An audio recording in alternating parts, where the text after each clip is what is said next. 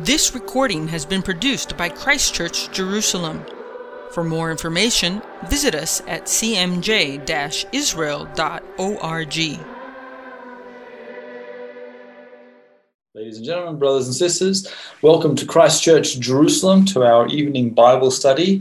We are very close to finishing the last words of Moses, our study in the book of Deuteronomy.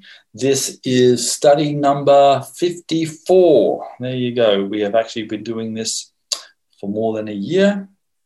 It has just finished Passover, Pesach, and the festival of Easter. So for those that celebrated, I hope it was a blessed time, inspirational, and that you are prepared to live the resurrection into the coming year. Let's pray and let's acknowledge that God is present by his Spirit. Father in heaven, we glorify the resurrection. We praise you that not only did you send your Son, but you raised your Son. And now we have a living King, a Messiah who rules and reigns. And for that we are truly grateful, who shared our humanity, who shared our struggles, who shared our life, and for that we are also truly grateful. We pray for tonight's study that your Spirit will continue to inspire us as we examine your words, which are always inspirational. B'Shem Yeshua. Amen.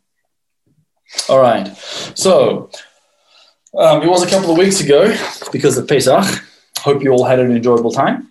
And so we wrestled with the last part of Deuteronomy 32, which is the Song of Moses.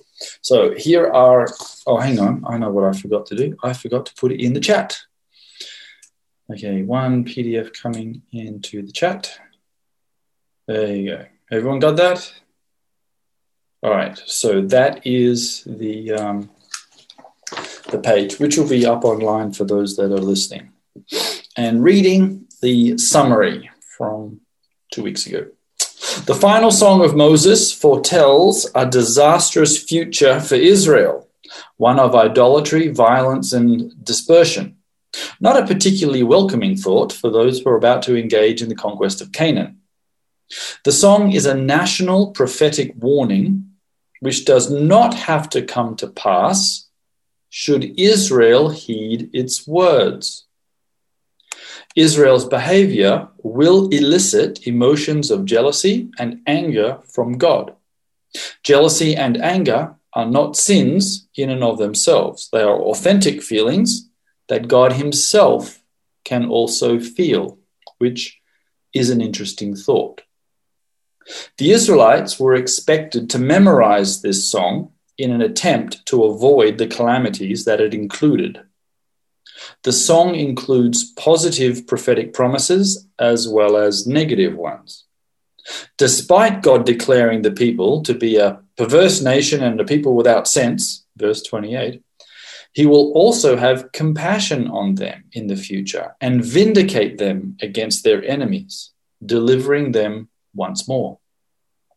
The word used in verse 36 is from the verb lenachem, nacham, meaning comfort or console, and when used in its hif'il form, usually means relent.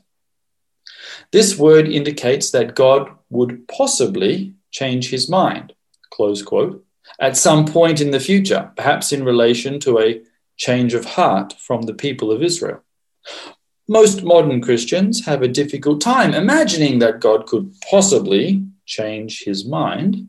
However, in context of the ancient world and ancient Israel, God was unpredictable, close quote, from a human point of view. Somehow, the actions of God are in a relationship to the actions of man. When Nineveh repented, God relented. It is not that God changed his mind.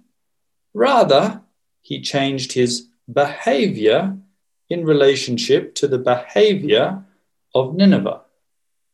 In terms of predictability, then, you do not know how God is going to act until you see how man has acted. This is the very nature of prophecy, which informs you of some future event dependent on present-day behavior.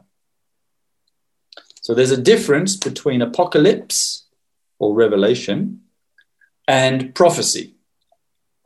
Apocalypse or revelation tells you the things that are going to happen. Prophecy tells you what's going to happen if you don't change your current behavior. Do you see the difference? Okay, prophecy is a warning. The Babylonians are coming. Repent. What happens if I repent? Well, then God will figure out what to do with the Babylonians. But if you don't repent, the Babylonians are coming. So as we have mentioned in previous studies and summaries, this prophetic warning was so powerful and important that it was afforded its own page, separate from the rest of the scroll of Deuteronomy. Okay? Deuteronomy 32 had its own page in both the Dead Sea Scrolls and in the temple. Your behavior could affect God's emotions and his subsequent actions, so choose to act wisely. The last line of the Song of Moses, verse 43, has unfortunately become corrupted in the Masoretic text, with most translations defaulting to the Dead Sea Scrolls and the Septuagint versions.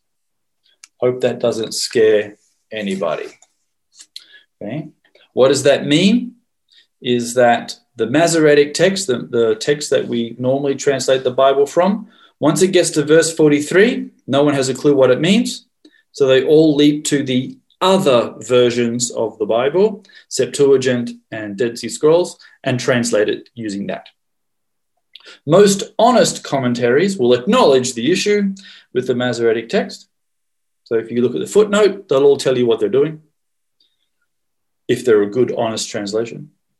Now the song ends, this is verse 43, song ends with universal triumph, in which the nations of the world, that is, the Goyim, the Gentiles, join in the redemption with rejoicing for what the Lord has done. Paul quotes the Septuagint version in Romans 15:10, where Paul has a long section of quotes from the Hebrew Bible to demonstrate that God has always intended that the Gentiles would also praise him. The song is recited by Moses to all the people of Israel. A special mention of the presence of Joshua, the son of Nun, is noted, again indicating his rising importance in the conquest ahead. God then confirms to Moses of his impending death, and he is allowed the opportunity to ascend Mount Nebo to view the promised land. The last act of Moses at age 120 is to climb a mountain. Once again, a mention of the reason for Moses' inability to enter Canaan is given. Perhaps this frequency is another prophetic warning for us, particularly for the leadership of the community. He who has ears, let him hear. Okay, it's a rough summary of the last song of Moses. And now we move into chapter 33, which is the blessing of Moses. So he has a song and a blessing, which completes what we know as the Torah. And so I'll read from an ESV, chapter 33, and we'll see how far we get. This is the blessing with which Moses, the man of God, blessed the people of Israel before his death. He said, "The Lord came from Sinai and adorned from Seir upon us. He shone forth from Mount Paran. He came with the 10,000 of holy ones with flaming fire at his right hand. Yes, he loved his people. All his holy ones were in his hand. So they followed in your steps, receiving direction from you. And when Moses commanded us a law as a possession for the assembly of Jacob, thus the Lord became king in Jeshurun. When the heads of the people were gathered, all the tribes of Israel together. Let Reuben live and not die, but let his men be few. And this he said to Judah, Hear, O Lord, the voice of Judah, and bring him to his people. With your hands contend for him and be a help against his adversaries. And of Levi he said, give to Levi your Thummim and your Urim, to your godly one, whom you tested at Massah, with whom you quarreled at the daughters of Meribah, who said of his father and mother, I regard them not. He disowned his brothers and ignored his children, for they observed your word and kept your covenant. They shall teach Jacob your rules and Israel your law. They shall put incense before you and hold burnt offerings on your altar. Bless, O Lord, his substance and accept the work of his hands. Crush the loins of his adversaries, of those who hate him, that they rise not again. Of Benjamin it is said, the beloved of the Lord dwells in safety. The high God surrounds him all day long and dwells between his shoulders. And of Joseph he said, blessed by the Lord be his land, with the choicest gifts of heaven above and of the deep that couches beneath, with the choicest fruits of the sun and the rich yield of the months, with the finest produce of the ancient mountains and the abundance of the everlasting hills, with the best gifts of the earth and its fullness, and the favor of him who dwells in the bush. May these rest on the head of Joseph and on the pate of him who is prince among his brothers. A firstborn bull, he has majesty, and his horns are the horns of a wild ox. With them he shall gore the peoples, all of them, to the ends of the earth. They are the 10,000s of Ephraim, and they are the thousands of Manasseh. Zebulun, he said, rejoice, Zebulun, in your going out, and Issachar in your tents. They shall call peoples to their mountain, they shall offer right sacrifices, for they draw from the abundance of the sea and the hidden treasures of the sand. And of Gad, he said, blessed be he who enlarges Gad. Gad crouches like a lion, he tears off arm and scalp. He chose the best of the land for himself, for there a commander's portion was reserved. And he came with the heads of the people. With Israel he executed the justice of the Lord and his judgments for Israel. And of Dan, he said, Dan is a lion's cub that leaps from Bashan. And of Naphtali, he said, of Naphtali, sated with favor, the full of the blessing of the Lord, possesses the lake and the south. And of Asher, he said, most blessed be the sons of Asher. Let him be the favor of his brothers. Let him dip his foot in oil. Your bars shall be iron and bronze, and as your days, so shall your strength be. There is none like God, O Jeshurun, who rides through the heavens to your help, through the skies in his majesty. The eternal God is your dwelling place, and underneath are the everlasting arms. And he thrust out the enemy before you and said, destroy. So Israel lived in safety, Jacob lived alone, in a land of grain and wine, whose heavens drop down dew. Happy are you, O Israel, who is like you, a people saved by the Lord. The shield of your help, the sword of your triumph. Your enemies shall come fawning to you, and you shall tread upon their backs. All right, so that's the final blessing that Israel gives to the people of Israel. Moses gives to the people of Israel. And on an initial surface reading, is there anything there that jumps out or anything that you notice?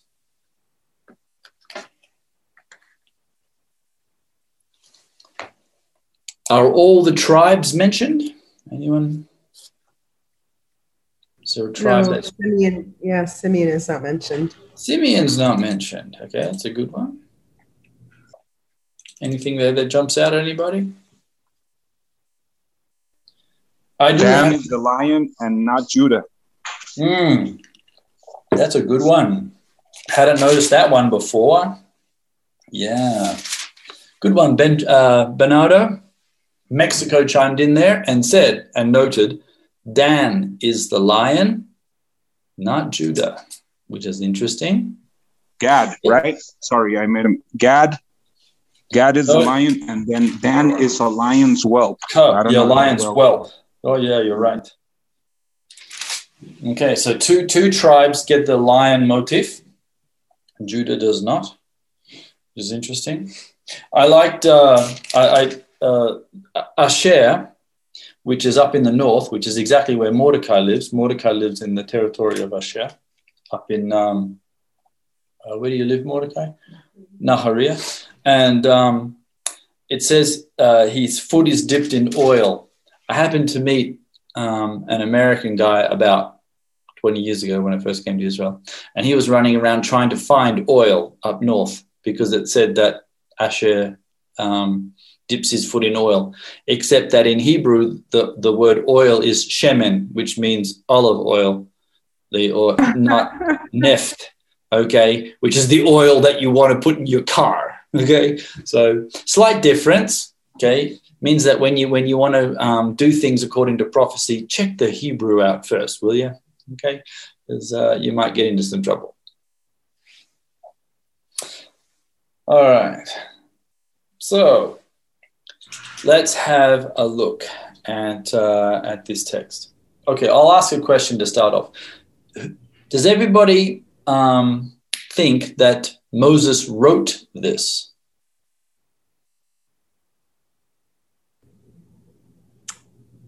Most people probably say yes. Okay, but what would you say, Yvonne? Well, that he spoke it. Maybe there was a redactor. The Deuteronomy, the whole Torah, first 5 books, shows evidence of a redactor. That's already true. For example, Abraham traveled from Dan to Beersheba. What's the problem with that sentence in Genesis? Dan hadn't been born Someone yet. is talking about it. This is not Abraham's prayer. And here, verse 5, you can see that someone is praising Moshe. Yes. Moshe is a humble guy. He wouldn't praise him that this is Yeshua who is writing. Yes, most likely. Yeah, that's the Jewish tradition is that the final chapter and a bit of the song were actually recorded down by Joshua. Okay, who's mentioned in 32 as being right next to Moses when he's getting ready to ascend up to Mount Nebo and get a look at the Promised Land. And so large portions of the text are actually in third person, which means it's really more like an eyewitness is writing it as opposed to somebody like Moses dictating it to somebody else. Would it be more just the oral tradition through Moses? Sure. But either way, whether it's oral tradition, which would have been started by the people underneath Moses, which is, of course, Joshua, and then the elders, the Zakanim, and then eventually the Sanhedrin and all the judges, the Sanhedrin, etc., etc. So that's why they would attribute it to him, though. Of course, they attributed to him. The whole Torah is attributed to him, even though it also shows signs of a redactor. Right. I mean, obviously, Moshe wasn't there at creation, so he obviously had to get that information from somebody ahead of time. Yeah. So he's also himself is redacting a previous text, and that also explains why we have texts like Jubilees and Enoch and others, which give you variant readings of Genesis, Exodus. Is that when they're hearing the oral stories and they're putting them down, they write them in a certain way. All right. So looking at the beginning of 31, this is the blessing. So this is the bracha that Moshe is going to give. He's the Ish Elohim, the man of God. And he blesses the people as they're about to go in. He's already warned them. He's already given them a national song. He's done an incredible amount to try and shape the way people interpret Torah and focus on the tabernacle that they're about to set up in Shiloh. Before we go there, what do you guys think about the verse 2? He says Seir and he says Mount Paran. So what are they? Does anybody have an idea for this? Well, there are 3 mountains mentioned there. And also in English translation is wrong. We talked about it with Aaron, because in Hebrew it says he came from Sinai, but in English it says he came from the south, right? In English. Some translations say south and some translations say Sinai, depending on the version. Okay, so does anybody have an idea about the Param and Yvonne? Maybe you know? Well, Seir is on the northeast and Paran is on the north, my little footnote says. Yeah, but what's the importance of it, So there are 3 mountains mentioned, and which of course leads any exegesis, especially Jewish exegesis, to start asking, why are we naming these 3 mountains? What's the point? And so they delve into the idea.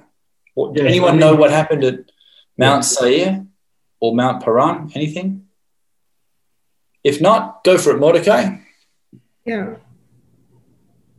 So because God first offered the children of Esau the Torah on Mount Seir, before he gave the Torah to Israelites, he asked the 2 nations. This is the first one. And on Mount Paran, God went and offered the Torah to the children of Ishmael, and they both of them had rejected. They say, oh no, there are many the commandments, we don't take it, you give it to freaking Jews.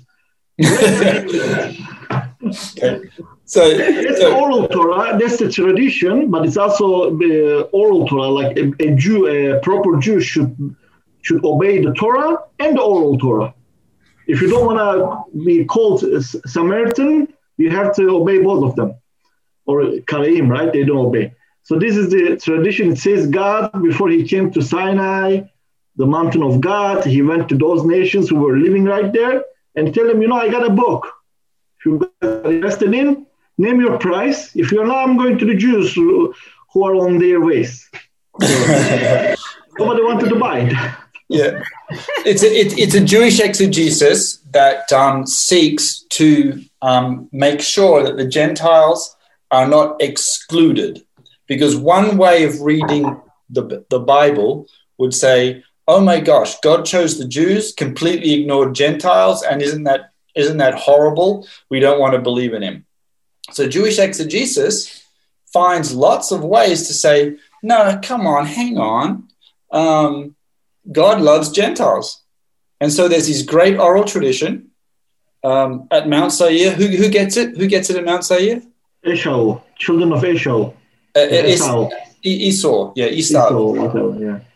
Okay, so Jacob and Esau. Obviously, Esau is the firstborn, so you can't ignore him. So he gets first shot. He says no.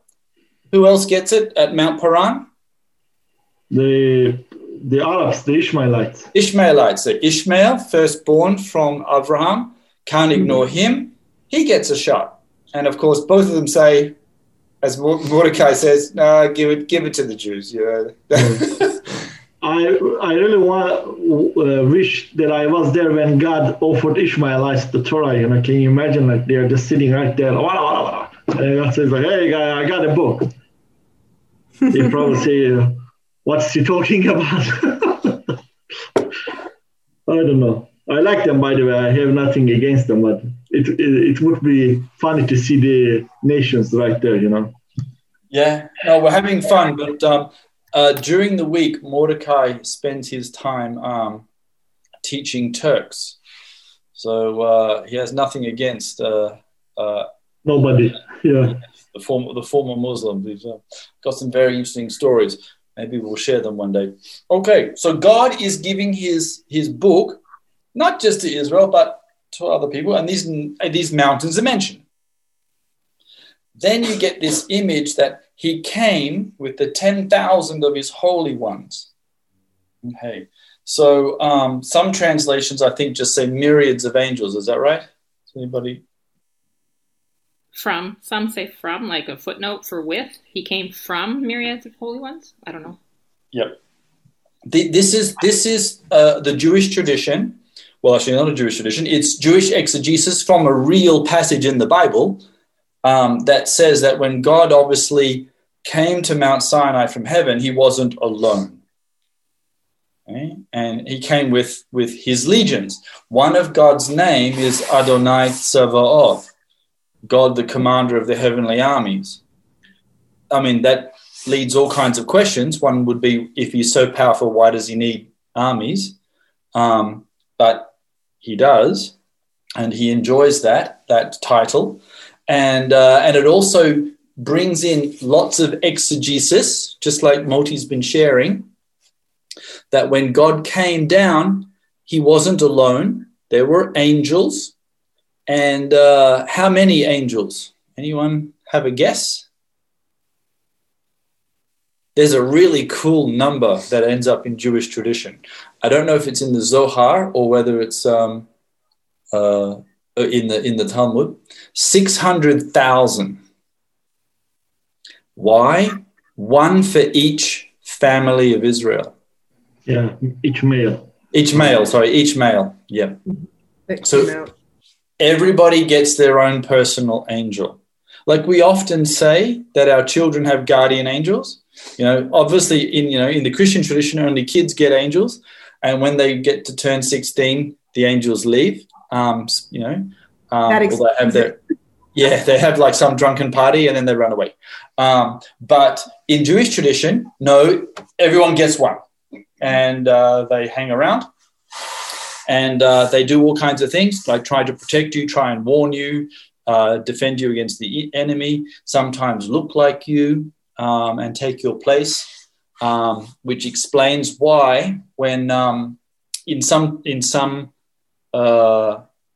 stories, when some of our loved ones die, we have visions of them appearing. Like somebody be sleeping and then they'll go, I woke up in the middle of the night and I saw my mother at the edge of the bed, and then I got a phone call and got told that she died. And I was just, and these kinds of stories. And you see it in the book of Acts. Peter is released from prison. Even though the disciples were praying for his release, when he actually goes to visit the house, they open the door and then immediately close it on him again and promptly say, oh, no, it's his ghost.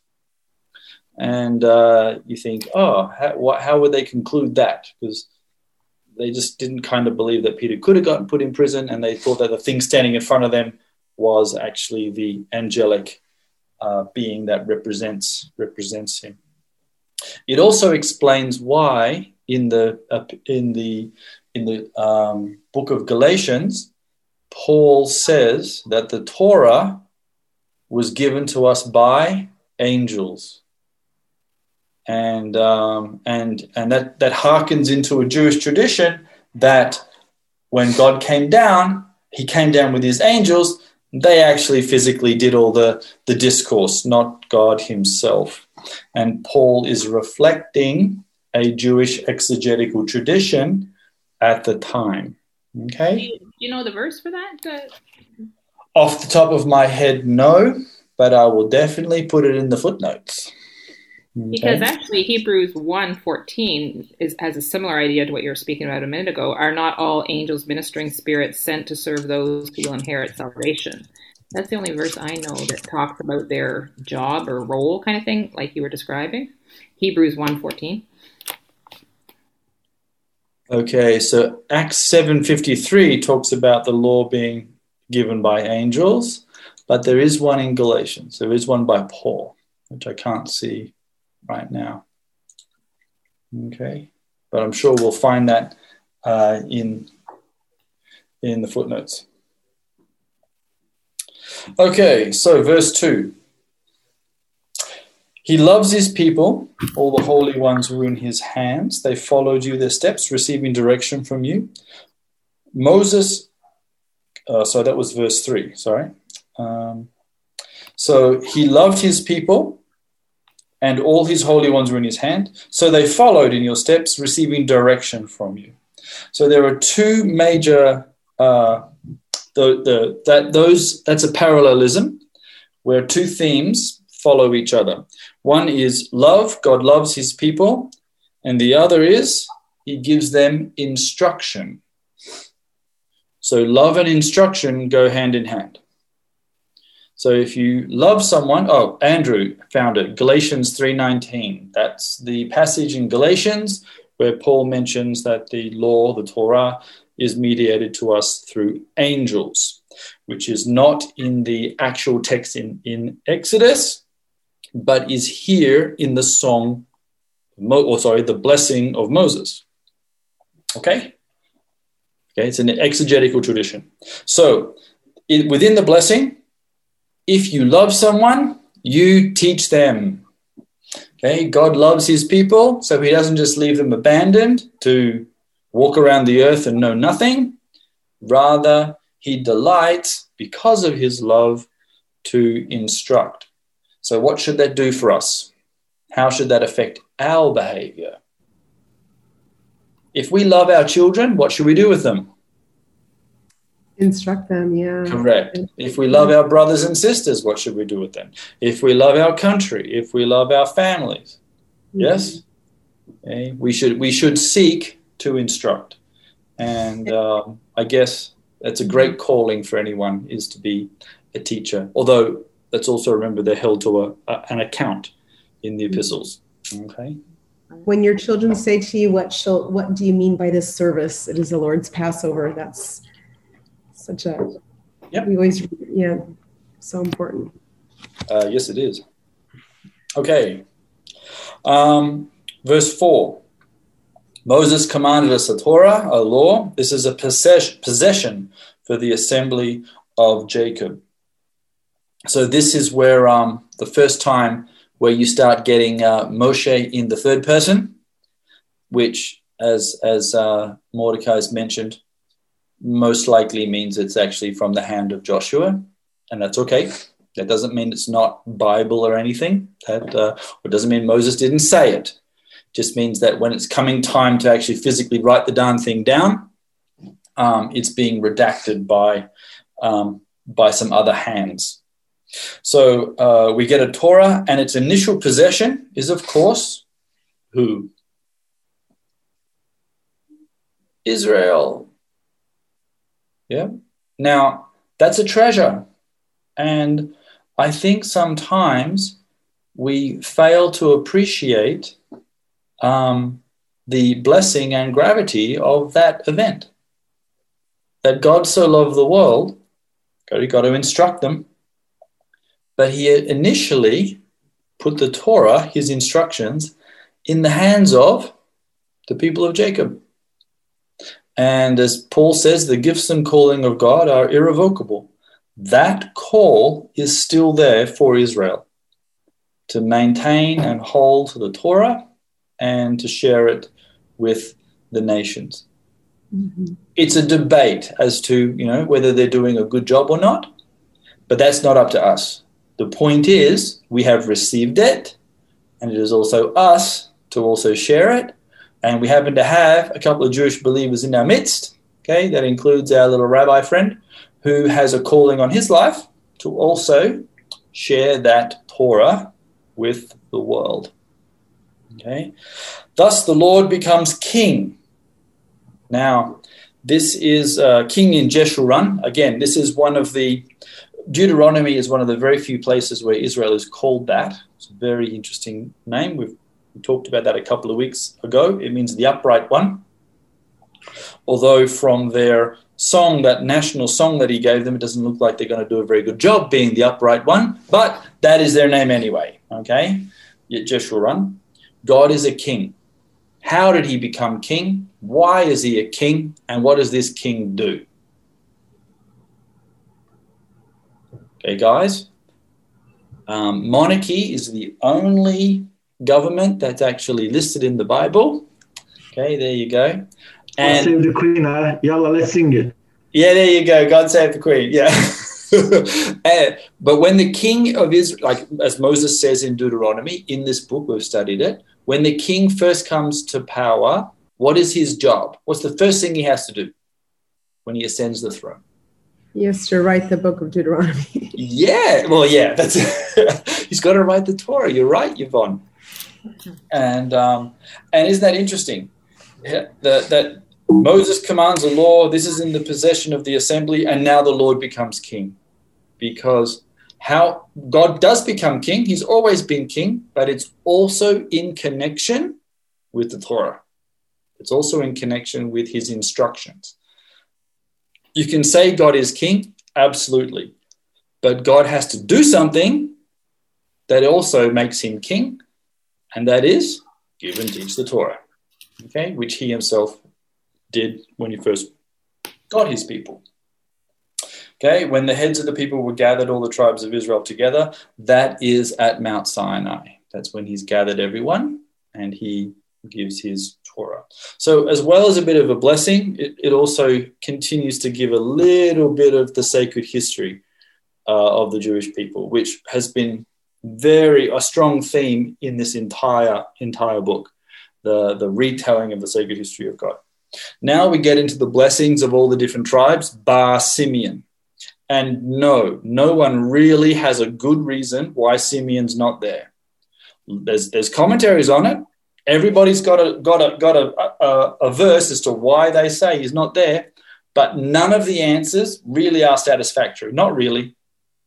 We say something, but no one really has a clue. Okay, that's a good, honest answer. So Reuben's first because he is firstborn. Okay, and he doesn't get very much. He only gets two. He gets one line. Poor little guy. Okay, didn't do so well.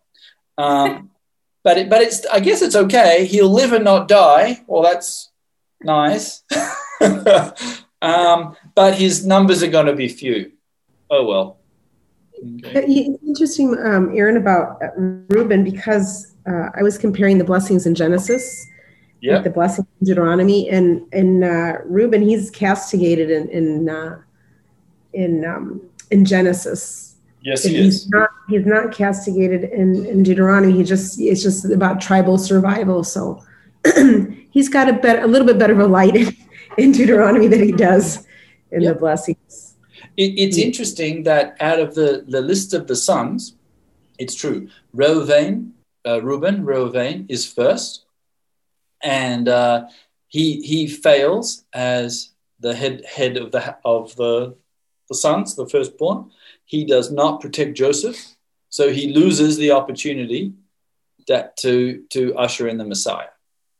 The next two are who? Simeon and Levi. And what's their big sin? Oh, they wipe out Shechem. So we can't have Mashiach coming from them, although Levi repents and ends up getting the priesthood. The fourth son is Yehudah, and he gets the Mashiach. And you go, well, why him? Out of all sons, why that guy? And he actually comes from the mother of Leah, not Rachel, not Rachel, even though we got her tomb just sitting not too far away from us here in Bethlehem. We all love to go and pray at Rachel's tomb. No one likes to go pray at Leah's tomb, which is a shame because she kind of gets to be the forgotten girl, but she's the one that actually gives the Messiah. Isn't that always interesting? God always chooses the people whom you probably don't expect, the people who don't seem to be doing so well, but Judah ends up coming good. He does his job and ends up getting a reward. Reuven, he is the firstborn, so his blessing is a life just not as abundant as you probably would like. And what territory did he end up getting? Do you know? He got the Jordan. Well, as you know, I know, but if I keep giving the answers, then, that's why I listen, like you guys better speak. If you don't know, ask. This is for you, not for us. Aaron and I know it. We live here. We study it every day. This is our job. Please participate. Yeah. So he gets the East Bank. Everybody always hears about the West Bank. The Jordan River is an incredible river. It's only got one bank. East bank of the Jordan River, and Reuven, he decided he liked that land because it had a nice grazing land for his cattle, but it wasn't part of the promised land, right? And so what happens to these guys? What happens to Reuven, Gad, and Chetzi Menashe, the half tribe of Manasseh? Does anyone know?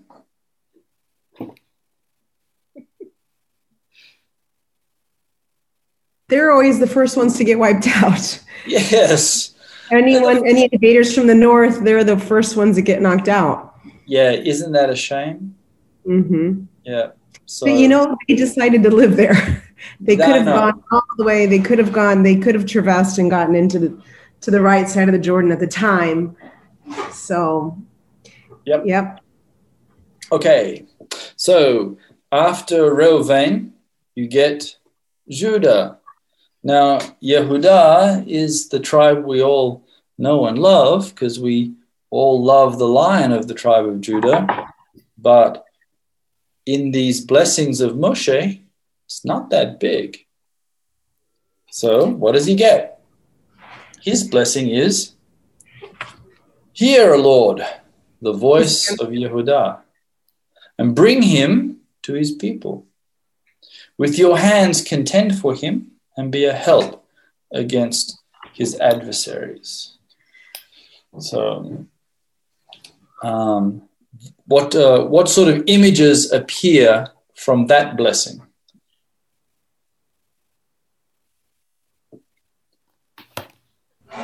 Well, he gets a really lengthy blessing in Genesis 49.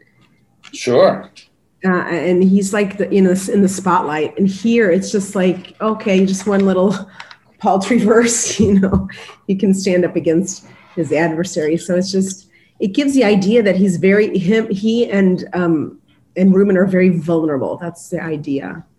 Okay, so he picked up some vulnerability. Who's protecting him then?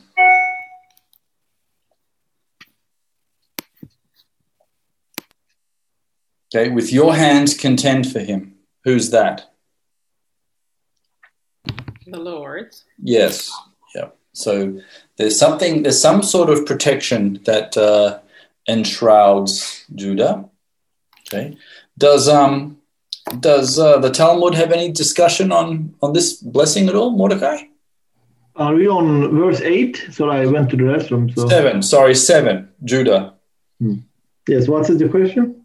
Is there any exegesis, Jewish exegesis, on the blessing for Judah? Not that much. Yeah.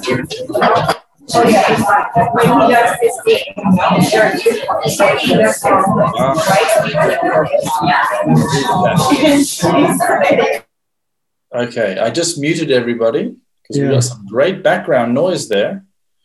Not quite sure who that was from.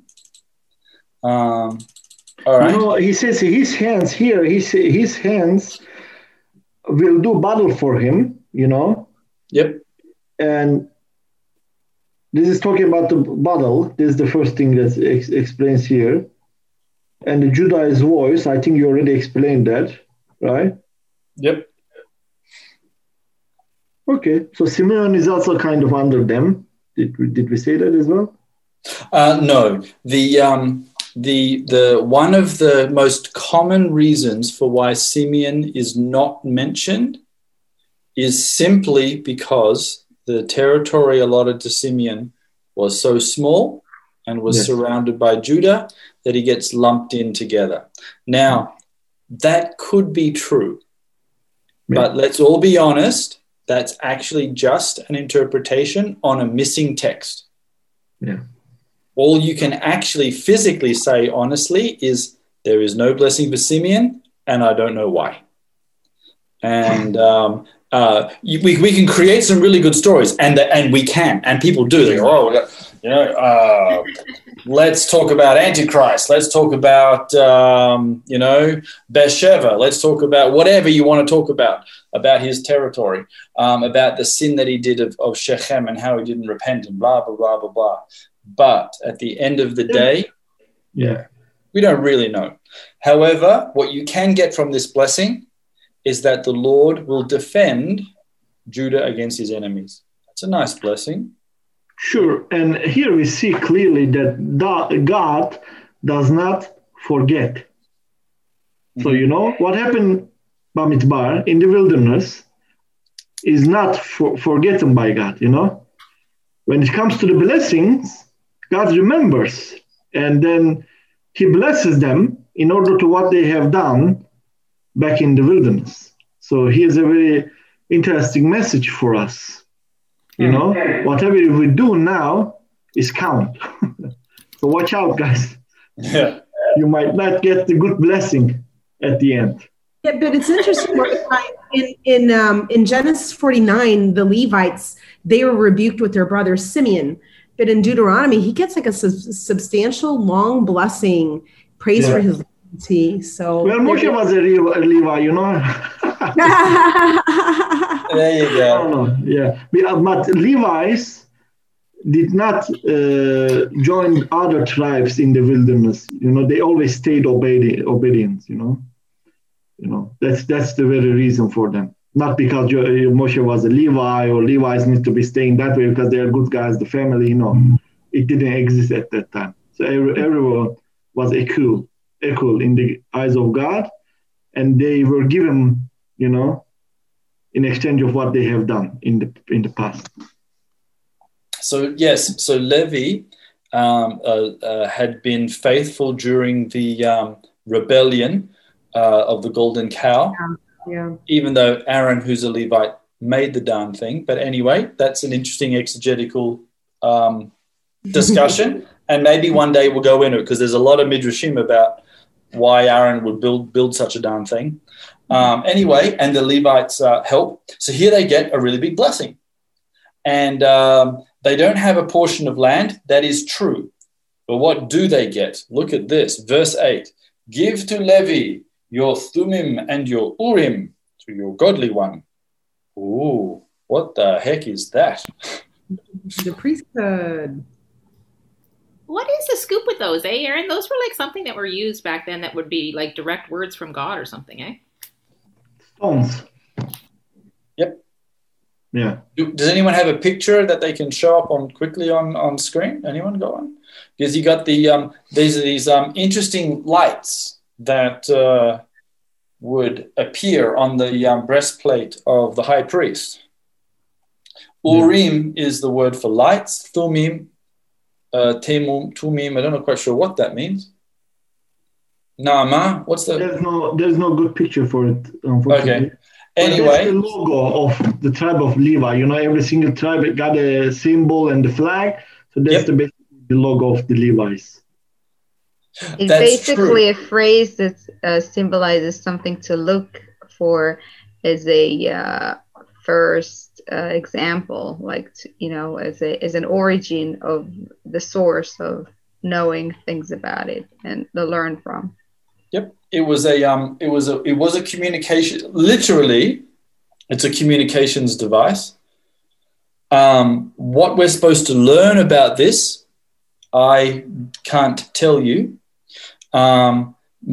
Moses has not mentioned the Thummim and Urim at all in this text so far. Only on his last final blessing does he actually mention it. Okay. So wasn't it like a piece of material or something? One of them was, that's an ephod or something. Ephod is the thing you wear. And on the ephod are your stones, and they glow. Well, these are the logos, but I don't know if everybody can see it. And the Levi's is right there on the corner.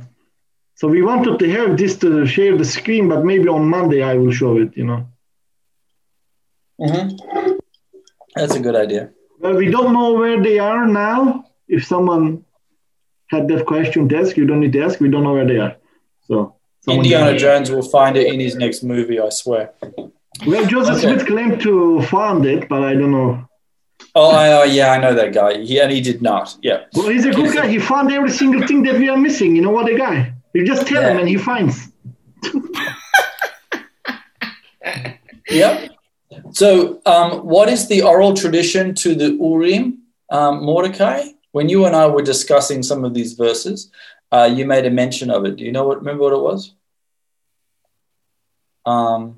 I think I just mentioned the logo. No, it was the Shekhinah. Yeah, Shekhinah, sorry, yes. The divine presence of God. Correct. And which they still believe that the Kohanim and the Leviim have it still, somehow. I mean, so that's a divine presence that with that power, the Kohanim and Leviim were able to serve at the tabernacle and at the temple. So yeah, they had a special gift of the Spirit. Kind of an ordination, we can call it, I think, right? Like an ordination through the blessing. Yeah. Is that why they use the peyot? Like you want to gather those sparks from the Shekhinah? Is that part of the Is that part of what they say? Yeah. Depends on who you ask. Uh-huh. Hey, I've got some peyot here. I'm a female version of some peyot here. That's it. Yeah. That's it. Okay, so don't cut it. It's illegal. So the next couple of verses basically reflect how Levi was tested during the golden calf incident, and they, instead of going with mother, father, brother, sister, they went with the Lord. That's kind of the inyan, kind of the idea of what they're saying. Who said to his mother or father, regard them not, and disowned his brothers, ignored his children. Now, all of that on a surface level would say, oh, these are horrible people. I mean, how would you ignore your family? In context, it's relating to God has told us not to do this horrible idolatry, and I will not even go with my family against the Lord. I will actually go with the Lord.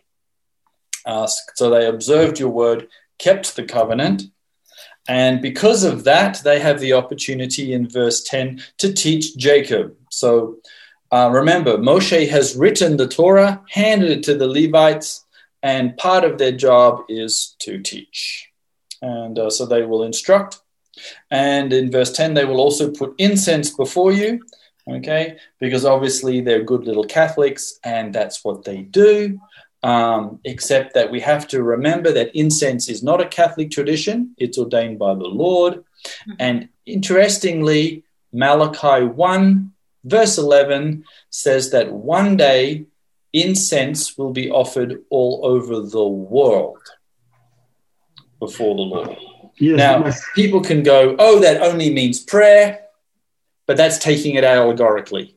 Literally, it means incense. Yeah, and it's true too, though. But I mean, it's true. I think somewhere that the prayers of God's people are compared to incense too. I think they are compared, yes, but that doesn't mean that incense isn't incense. It means that it is like also in the Malachi prayer. application is probably a different verse. Yeah, for sure. Correct. That's right. And so, what Mordecai? That's how we teach you during the Turks. You need to raise your hand in order to speak. Anyways, so speaking of verse 10. We, the Leviim and the Kohanim, are no longer able to fulfill this commandment because of the rabbinic Judaism. So they don't come to the Kohen or the Levi anymore. Instead of that, they go to their rabbis, which is not nice, So hopefully when the Judaism is restored back to its biblical foundations, we will have this thing back. Ah, yes. So does everyone understand what Mordecai's just said? What the heck is he talking about? No. Yeah. Yes, Bernardo says amen. Yes, we agree with Bernardo. Does everyone understand what Mordecai's just said? Here is a blessing that says, Levi, you have a job. You need to teach the people. The rabbis come along and say, we don't care whether you're a Levite or anything. We're going to teach. Yeah. And they got the power. After the second temple, after the destruction of the second temple, they created this sect called the Rabbinic Judaism, and we all follow it now. I mean, I don't follow it, but I used to. Not anymore. Yeah. Excellent. All right. So bless the Lord, his substance, and accept the work of his hands. So they're asking the Lord to bless Levi. His work, his avodah, is both worship and work. So while they didn't get land, that's true, they did get cities. So they did actually have industry, and they were successful at it. Archaeologically, we have found them, and you can go visit them. If you're ever in Israel, you can actually visit Levitical cities. And you can see that they lived and sustained themselves while they waited when they could go to the temple and perform their duties. And here the blessing is that they would be blessed in those actions, both in the worship of the Lord in the temple, correct instruction, and success in business. And that's okay. The Bible is not against success in business. If you have more to share. That's all. Okay.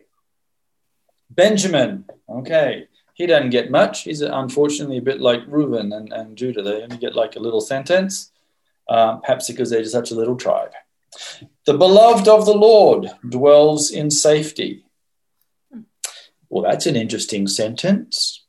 Beloved of the Lord dwells in safety. The high God surrounds him all day long and dwells between his shoulders. What does that mean? Any idea? Apart from Mordecai, is the word for beloved David? Yep. That's what it says, the David of the Lord. Where is it? Yes, Yadid. It's the same shoresh, and Yadid means not just beloved, but like also like really good friend. Yes, friend. Yadidi. Yadidi. Mm-hmm. Yeah, but it's from the same shoresh, same root. Okay. You see how wise Aaron is. So I'm so glad to have him as my teacher. He most of the time knows better than me. Baruch Hashem. You know, he got this blessing, and we have this blessing to learn from him. Baruch Hashem. And I paid him to say that. But 5 shekels, man. You need to pay better. I mean, I'm really cheap. Okay, so Benjamin unfortunately doesn't do so well in the book of Judges. Okay, and almost gets wiped out. But here, it does say that he's beloved, isn't he? He's a good friend, which is interesting. In my version, Aaron, it says that the one the Lord loves rests between his shoulders. So I don't know. That's the last phrase there. For he shields him all day long, and the one the Lord loves rests between his shoulders. We better send you a good version. What does your version say again? It's different than that? It says Yed and then Yud He Vav He, so it's like friend of Yahweh, of Yud He Vav He. Friend of the Lord. Beloved, whatever. No, I'm sorry, I'm on the last phrase in the sentence. Oh, the high God surrounds him all day long, and dwells between his shoulders. What does that mean, like dwells between the shoulders? Does anybody have an idea for that? Like what do you mean the shoulders and the head or something? No, well, God's hugging him, God's holding him, The one the Lord loves rests between his shoulders. It's like a comforting spot, right? Is it? Here's the thing. The temple stood on the territory of Benjamin, on the highest point of their territory. If you look at it, with a drone or something, you see the Temple Mount is the highest point of Benjamin's territory. It looks like the head of their body. Here is Benjamin, and here's Benjamin, and here's the temple. And God promises Benjamin that his land, or specifically part of his land, where his, presence will dwell. Here's the Temple Mount, and that's the highest point. His Rosh, his head. And the head is between our shoulders, so God dwells between the shoulders. I was so amazed when I learned this, because you see how true the Torah is. Moshe got no idea about this land. He didn't go and measure them, When he was in Midian, he didn't just say, let me go and talk with the locals, like which point is lower, which point is, below. But here you see that the God truly is speaking. So he knows better than us. Mm-hmm. This is not a man-made thing, So the beloved is the temple.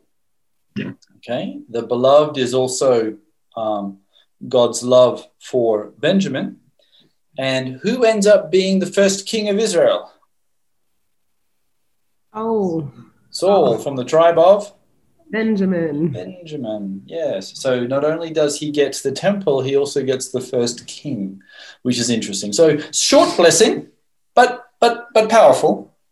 Okay, so Joseph, okay, he gets a blessing, which is interesting because he ends up also having 2 kids, and we never really often think of the tribe of Yosef. We often think of the tribe of Ephraim and Manasseh, but the blessing is Joseph's, and who's actually not there. Yes, okay. Joseph's only just bones being carried away from Egypt. The tribes are Ephraim and Manasseh, but the blessing is actually to their father. Blessed by the Lord be his land, and the choicest gifts of heaven above, and of the deep that crouches beneath. Okay. The choicest fruits of the sun, the rich yield of the months, the finest produce of the ancient mountains, the abundance of everlasting hills, the best gifts of the earth and its fullness, the favor of him who dwells in the bush. The first couple of verses all talk about the blessing that is attributed to territory, to land. And which tribe gets the most land, I hear you ask? It's a very good question. It's Manasseh. Manasseh. He ends up with large chunks of the stuff, okay, and very fertile stuff too. He gets a lot of the good stuff. He gets the valleys. He gets the fertile plains. He gets the great farmland on the other side of the Jordan as well. So he gets promised land and non-promised land. He's doing really well. And Ephraim is also very fertile, and that's where Shiloh is. Okay, so he also has a great blessing. Well, if you look at verse 13, that's what you just read, right? Yep. So we have a kind of the same words in Genesis 49:25.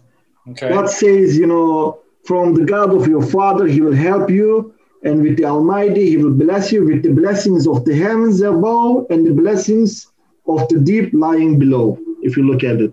So it basically means the waters, that, which lie in the earth like a sweet water. Yep. But it's very interesting that we have kind of exactly the same verses in Genesis 49:25. So I just wanted to mention. Yes. He also gets an interesting battle blessing, the verse 17. He is the firstborn bull.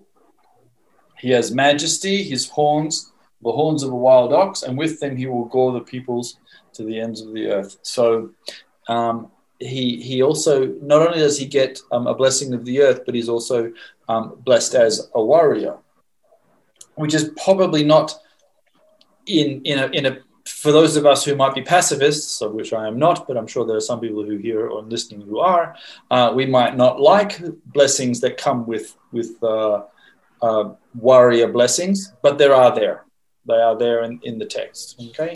And regarding, I'm sorry, Aaron, go ahead. Yeah, go right ahead, Yvonne. I was going to say, regarding Deuteronomy 33, it really talks highly of Joseph, the two tribes. And Judah definitely gets diminished. So it's kind of like a northern perspective, whereas in Genesis, Judah has it's more prominent. It has a southern perspective. So again, who could the redactor be? Yes, yeah, that's right. If you look at commentaries, they go down that line. They go, who's redacting, and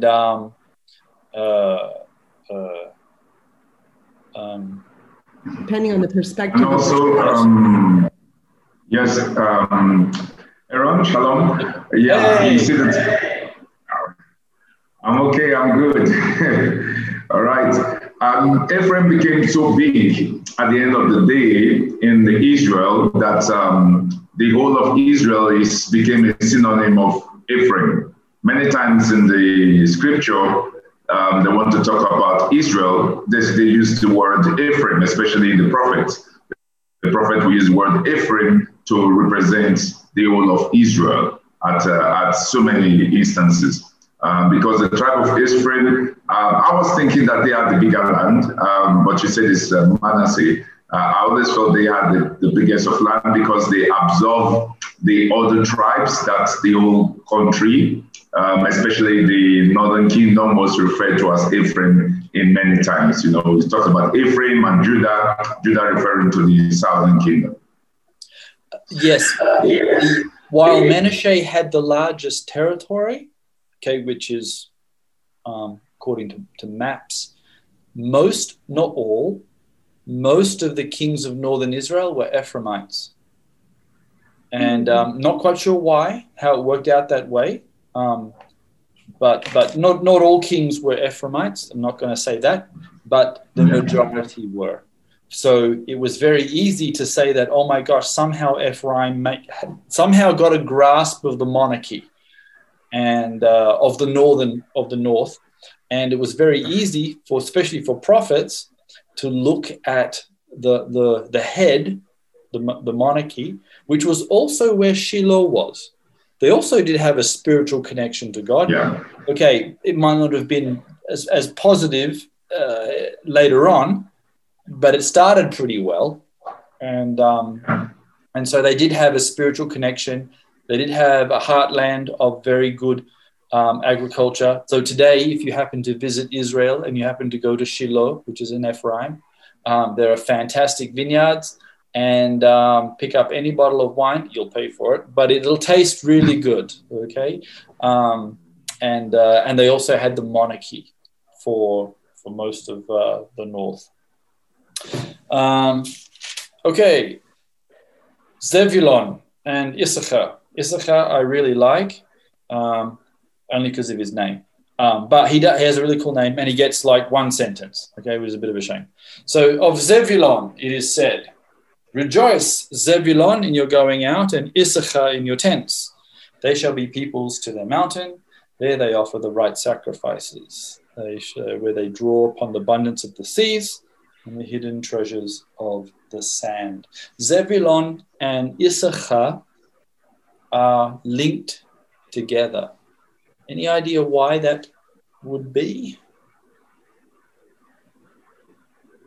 I happen to like the name Issachar. If I had had another son, I would have called him that, because Yesh Sachar, there is a reward, which I think is a really cool name to give someone.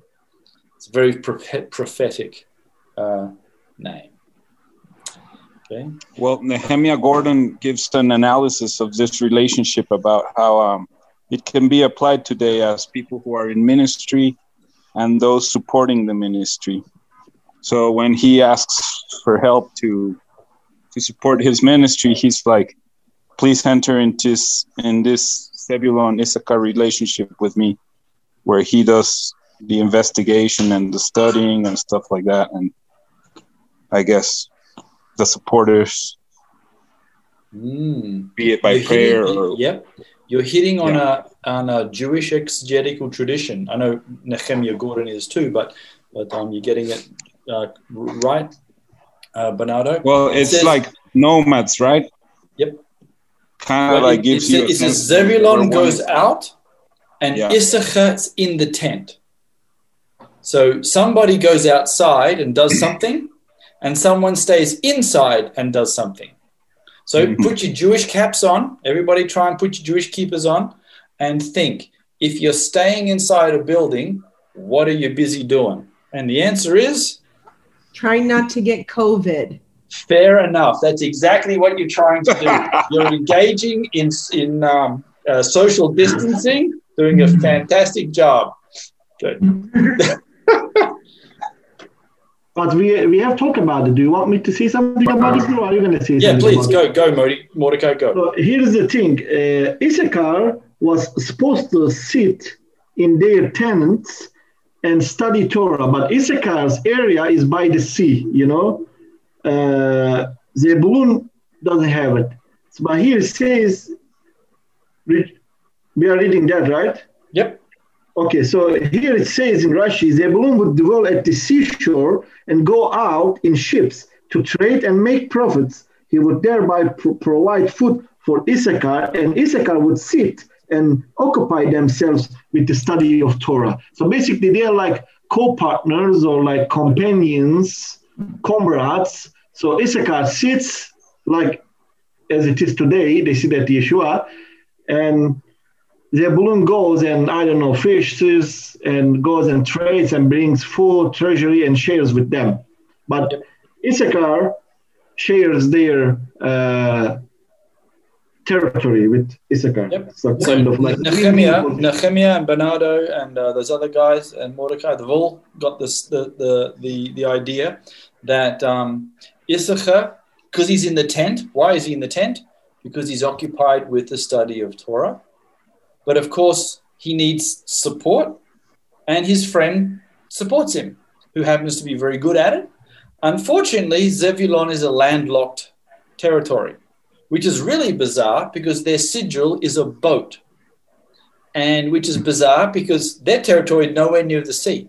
Mm-hmm. And you think, why? But his Issachar is by the sea, and he says, listen, you can go, come through my territory, build your ships, go make your profit. You're really good at it. I'm not so good at it, but I'm really good at studying Bible. And they worked together, and so there is a partnership. Yes, and which we all know also in the New Covenant. You know, there are those that sow, and there are those that supply seed to the sower. And we have to have both. You have to have both. And it applies to today too. You know, here are people who studies and teaches the Torah, the Brit Hadashah, and there are people who provides for them, right? Who supports them. So it's exactly the same thing. It never changes. Yeah. And who's cooking in the tent? Studying Torah won't produce the bread. Oh, you're gonna die. Careful, man. Your wife. We see that with Jacob and Esau too. Like one stayed in the tent, one was a hunter. Yeah, I was gonna say that. Yeah, Jacob Martha and Miriam. Correct. One is cooking, one is just listening to Yeshua. Yes, this is true. This is true. We also have the Zebulun and Issachar. They sit in the same camp. They're in the same camp settlement with Judah around the Mishkan while they were moving. So we have Judah, and then we have Zebulun and Issachar. They're all together, I think, on the east side of the Mishkan. So I think they've mentioned Judah. Then of course it's good to mention Issachar and Zebulun together. It couldn't have been any other tribe anyway, because they were together. Yeah, I think that they somehow developed a close, quite a close relationship, and it ended up working quite well. Okay, Gad's next. Gad is one of the other guys on top of the Jordan, and his blessing is that he crouches like a lion. He enlarges his territory, although eventually it is one of the first to be taken away. He chooses the best of the land for himself. That might not be a blessing as opposed to just a fact. And there there a commander's portion was reserved. They wanted the land for their cattle, and Moshe agreed. He came with the heads of the people. With Israel, he executed the justice of the Lord and his judgments for Israel. One of the conditions that Gad and Reuven have for getting the territory of the Jordan is they have to be the first into battle. They have to be the vanguard. And they agreed to that. And apparently they were quite good at it. So during the invasion, Joshua leads a lot of warriors from Gad and Reuven. Dan gets a mention. You know, Dan is often, you know, the bad boy, but he gets a mention here. And he is a lion's cub that leaps from Bashan, which is an interesting phrase. Why? What's so interesting about this one sentence? Where's Bashan? Well, first of all, it's a lion. Judah doesn't get called a lion. Dan and Gad do, or a lion's whelp, the small lion. Where's Bashan? Anyone know? Northeast Trump territory. Yeah, it's Trump territory. Yeah, we got a little Trump drill. What's the redactor problem with that? That wasn't the territory Moshe gave them. Yeah, you're talking about Dan. Yeah, Dan was supposed to be Tel Aviv. Yeah. Here, he's talking about the north. So whoever's redacting this final speech of Moses knows that Dan has not taken his territory and has gone north. Now, of course, if you're a purist, you could say this is prophetic, but it's okay to have a redactor. The Torah does show that there's an editor's come along and gone, and changed a few sentences. And that doesn't mean it's not the Bible. Okay, like Abraham goes from Dan to Beersheba. Well, that's not physically possible because Dan wasn't invented then, hadn't been born. But an editor comes along and goes, well, we don't know what this word is, so we'll rub that out and we'll put in Dan, because that's all we know as Dan. Abraham still moves from there, but now we know it as Dan. And even though Tel Aviv was meant to be Dan's, it is not. Dan is in the north. That is Dan. And you can go there. It's called Dan. Even to this day, it is called Dan. And no one tells Tel Aviv and thinks that that's Dan. They don't. Dan they got a good spot, yeah. They got a nice little spot up there, huh? It's pretty. Okay. They might not have done so well. We get it. Okay. But they are still a tribe, and in the book of Ezekiel, they are still mentioned in prophecy. Okay. Yes, and in fact, you can, if you visit Israel, you can go to the north and visit Tel Dan, and you can see these sweet water streams coming from their land. It still exists, and it's by Kiryat Shimona. It's all the way to the north, so you can go and visit it. Lots of figs. Huh? I've been there twice. It's well worth it. Okay. Yeah. Naphtali's near the border of present-day Lebanon. It's also a very beautiful spot. Naphtali is sated with favor, full of blessing of the Lord. He possesses the lake and the south. Okay, so he gets all the way down to the northern part of the Galilee. It's very fertile. He has a lovely, lovely spot. Notice that a lot of these blessings relate to how fertile the earth is. Okay? There's a few blessings in terms of trade, but the majority in the ancient world concerned the land, which we don't value as much anymore, which is a shame, because honestly, that is where all our food does come from, and the farmers still rely on the rain from heaven. Out of all of our technology, we can bring water, we can build desalination plants, but at the end of the day, we still want the sun to shine and we still want the rain to fall. And that comes as a blessing from God. So, sorry. I'm sorry, Aaron. Before it was the water from below and the lechem, whatever those balls, I forgot what it's called. When they were in the desert. Oh my gosh. Manna. Yeah, so the manna was from the heaven and the waters from below, and then there was an inversion. The waters now are from the heaven, and the bread comes from below. From yeah, interesting. So Asher, joy. Okay, he is most blessed of the sons. Be Asher. Now that's a wonderful statement.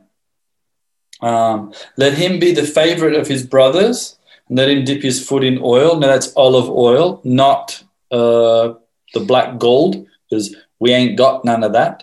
Okay, that was Golda Meir's famous statement. Why would Moses wander the people through Israel and take us to the only spot of the Middle East without oil? I mean, that really is just not fair. But we have the blessings of the earth. And he's a favorite. Why would that be? Can I say? Yeah. Well, in Rashi Sifrei 33 says, among all the tribes, you will not find one that is blessed with sons as Asher was. This is the first thing. His sons were good people. And he will be pleasing to his brothers. Basically, here in the explanation, it says, because the women who came from Asher were beautiful and they used to marry with Kohens and kings. I think that's what pleased them that much. Okay. This is the oral explanation of it. I live in the territory of Asher. I never seen that beautiful girls. Let's see. Okay. Maybe no longer. But the verse is there. They are blessed. So you have to exegete it. And so somebody has to say something. And you can say whatever you like, but at the end of the day, we still come to this blessing. of Moshe, when he gives to this tribe, they get blessed. They are of somehow, and they are the blessed of all the sons. We often like to read history backwards. We like to say, no, Judah's the best because they get Mashiach. Well, fine, but Levi gets the Torah. That's important too. Issachar studied the Torah. That's very important. Zebulon raised money so Issachar could study the Torah. That's very important. You know, it's all very important. We can't just sort of separate one from another. As Paul says, some of us are hands, some of us are feet, some of us are noses. We're all working together. But Asher gets this blessing, as well as having a good land with oil. In verse 25, your bars will be iron and bronze, and your days, and as your days, so shall your strength be. They guard the north. Okay, the north is often an encroachment for enemies, so Asher had to have a strong army too. And so when the invasions first came, they were often at the forefront, and so they had to fortify their territory and defend the north. And there is none like. Then gets the final praise of God. There is no one like God. Okay, Micha Mocha, who is like God?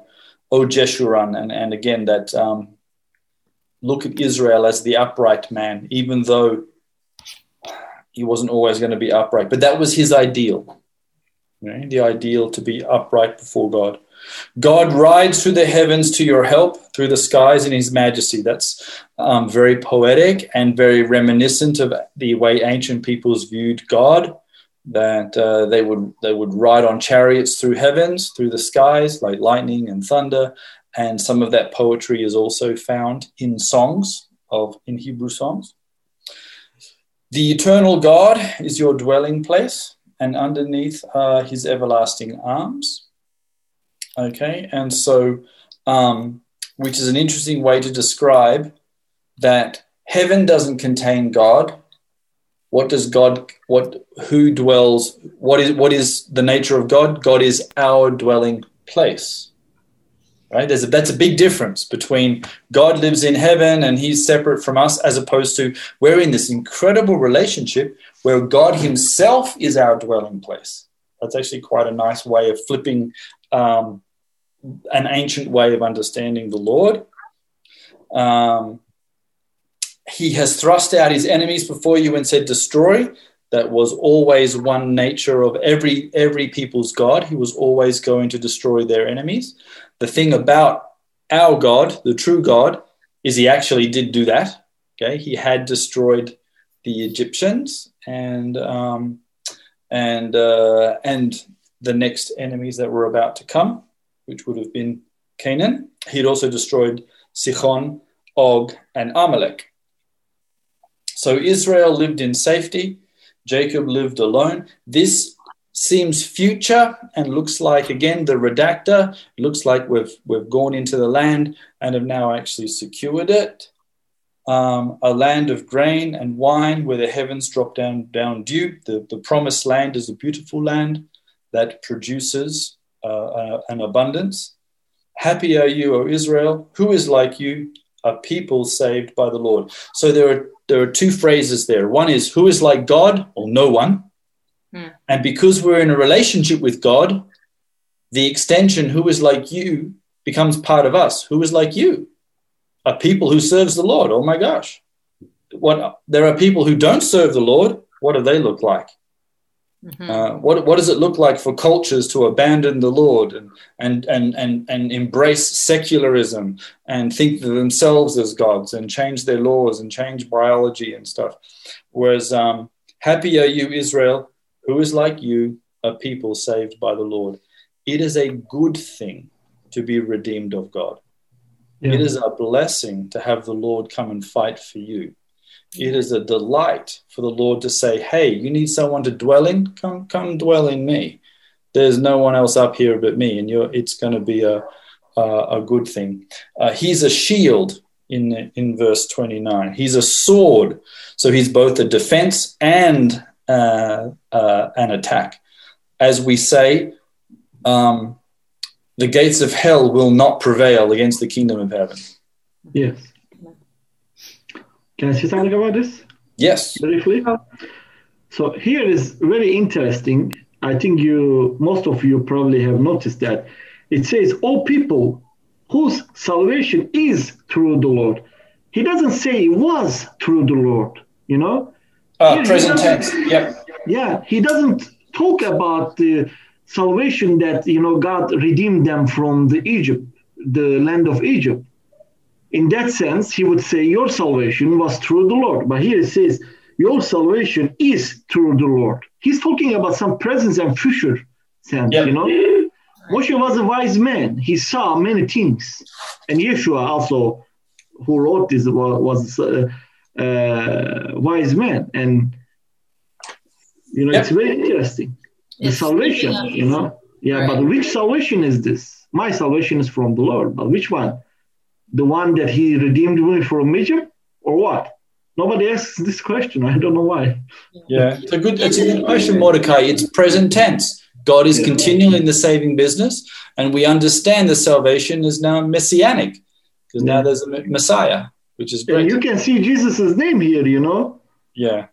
Am Nosha Be'Adonai. Yes, that's right. Yeah. Something very interesting as well.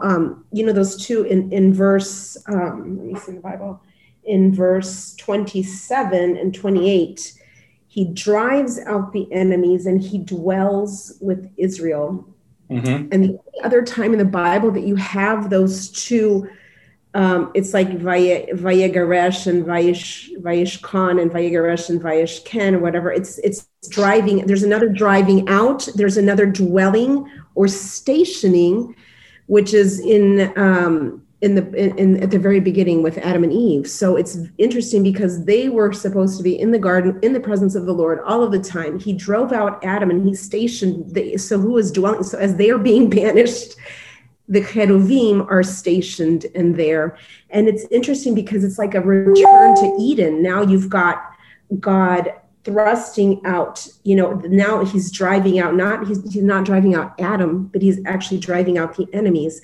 And who is Vayishkan, or who's dwelling now is going to be Israel. So it's very interesting when, Adam's expulsion or his banishment from the garden, now Israel's entering the land. So it's like closing circle. It's like returning back to the garden, that was the initial plan of God in the first place. So it's very interesting as we're closing Deuteronomy, he's bringing us back to the garden. I love that. Just like at the book of Revelation, he's bringing us back, the bookends of the Torah, bringing us back to the garden, and the bookends of the whole Bible is bringing us into a new heavens and a new earth. And I love that. It's just amazing.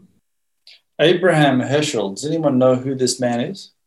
Mm-hmm. Okay, he wrote a very good book. It might not be a very famous book, but it's a very good book called God in Search of Man, mm-hmm. where he notes a lot of the themes you were saying, that God always wanted to dwell with man. That's why he made him, right? And then when he had to kick him out of the garden, of course that was divine punishment. But then God immediately turned around and said, I better go and search for him. Mm-hmm. And God has always been wandering with man, wanting to always dwell with man. So you end up with those themes. God is in Egypt. God comes out of Egypt with his people. He meets his people at Mount Sinai. He says, I build me a tabernacle so I can dwell with you. I'm so powerful, come and dwell with me. This very strong, constant sense of God always dwelling. And then eventually Yeshua says, where two or three are gathered in my name, guess where I am? Even though we kicked you out of the garden, we get it, that it was never the intention, and we're coming after you. And that's actually such a good story, such a delight. And even though Abraham Heschel is not a believer as we might know it, he had a very deep sense of how much God actually loved his creation and constantly sought after him. And that's reflected in the gospel, for God so loved the world. you know, that he comes. And it's sad. Well, I just wanted to finish by saying that these final blessings might not always be, remember, these are ancient. We don't always understand what the heck he's trying to say. It's poetry. It's prophetic. It's packed with history, sacred history. It's all of these things and more. But these are blessings, and while they may have been, and most likely were, redacted by Joshua after they had finally settled in, and he finally got it all written down and recorded the death of Moses and blah, blah, blah, they are still very, very real even to this day, written, as Mordecai noted, many times in present tense, and that they are the sacred history of the Jewish people, but also as believers in the God of Israel, we find ourselves in these blessings too. Mm-hmm.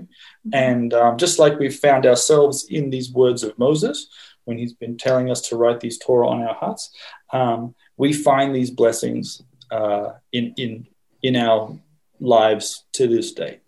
And that's actually quite a very strong, a powerful thing, particularly if you want to dwell with the Lord. Yeah.